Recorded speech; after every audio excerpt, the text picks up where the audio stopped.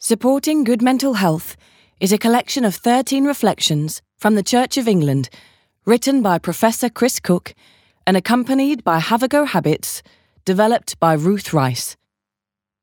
You can download a free PDF of the reflections from cov.io/mental health.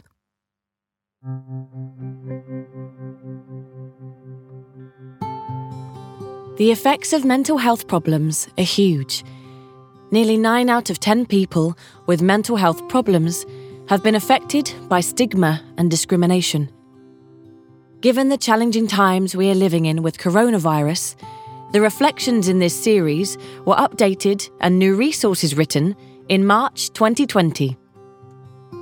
They seek to provide hope, reassurance, and comfort.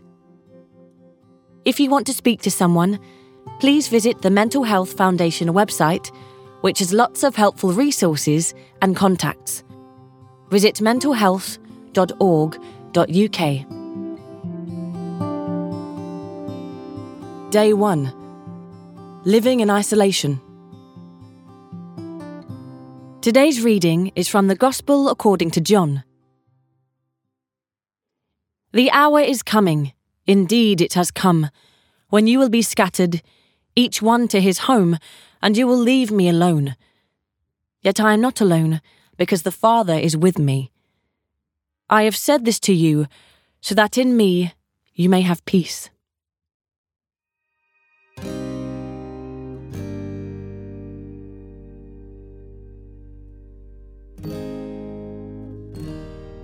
Self-isolation is much talked about as a way of protecting ourselves and one another from coronavirus. Even for those of us who like solitude, this can be too much of a good thing. For others, the thought of being cut off from others for a long time is little short of soul-destroying. Isolation can be a cause of anxiety, fear, and depression. As the coronavirus crisis in the UK developed through the period of Lent, it is timely to recall the isolation that Jesus experienced when arrested, and to remember the enforced isolation of many around the world who are in prison for what they believe in.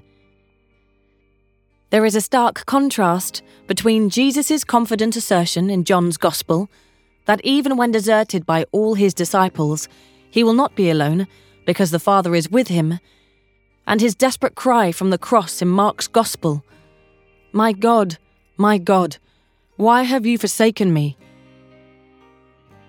Perhaps the different Gospel writers emphasized what spoke most powerfully to them, confidence or vulnerability. Or perhaps it reflects the difference between theory, the things we know are true, and painful experience, with all the confusion and emotions that it evokes. Or perhaps it is more about appearances. Jesus, appearing and feeling forsaken, is not alone. The disciples, scattered to their homes, have isolated themselves from God. It is easy to say, "You are not alone, God is with you." It is not easy to live with isolation from the warmth of human company. However, isolation is not really or only about how many other people are in the room or house with us. It is more to do with who is in our hearts and minds, and how we may reach beyond the confines of rooms and homes to connect with those we love.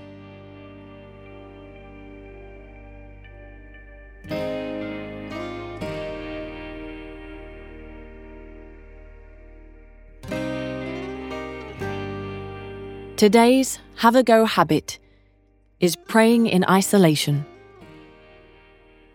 There are different ways in which people experience isolation, socially, physically, emotionally, spiritually. Who do you know who is isolated in these ways? Remember them in thought or prayer each day as an affirmation that they and you are not alone. Use the internet to find out about the plight of Christians and other religious minorities around the world who are isolated because of their faith.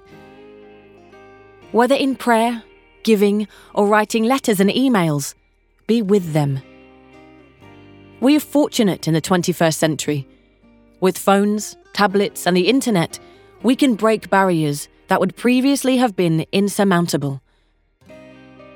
Can you reach out and have a conversation with someone who may struggle on their own today?